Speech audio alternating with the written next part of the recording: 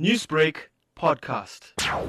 Last week in Durban it was nice and warm and humid, so the snakes were really busy. Throughout the week I had 6 calls for Black Mambas, which I managed to catch. They were all over Durban. I had a call for a Green Mamba down in the Mozambican. Green Mamba calls are pretty rare. I mean, last year I only got 3. Saturday I was lucky enough to catch 3 Boomslang all in one tree. The 3 males that were fighting for a female. Now, we do know that Green Mambas are fairly rare at this time of the year, but what did you say is contributing or the attributing factor behind the increase in this species being prevalent? Because of habitat destruction, their home is continuously shrinking. But I mean, with that happening, they will be pushed into human households more, and so we'll start seeing more of them perhaps. Now, which areas are sort of high risk and are prone to an increased snake activity?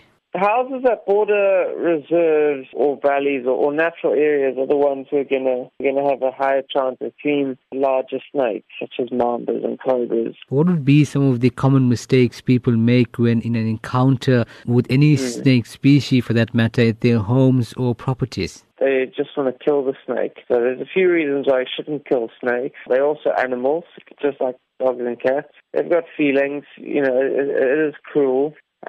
Secondly, snakes are important. They've got a role to play, and they control the rat numbers. They feed on lots of other animals, and they're food for other animals like birds. And then thirdly, it's actually really dangerous to kill a snake because aggravating it, you're causing it pain, it's going to want to bite you.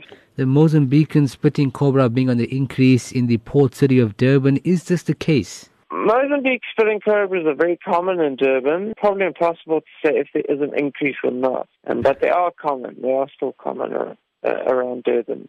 Newsbreak, Lotus FM, powered by SABC News.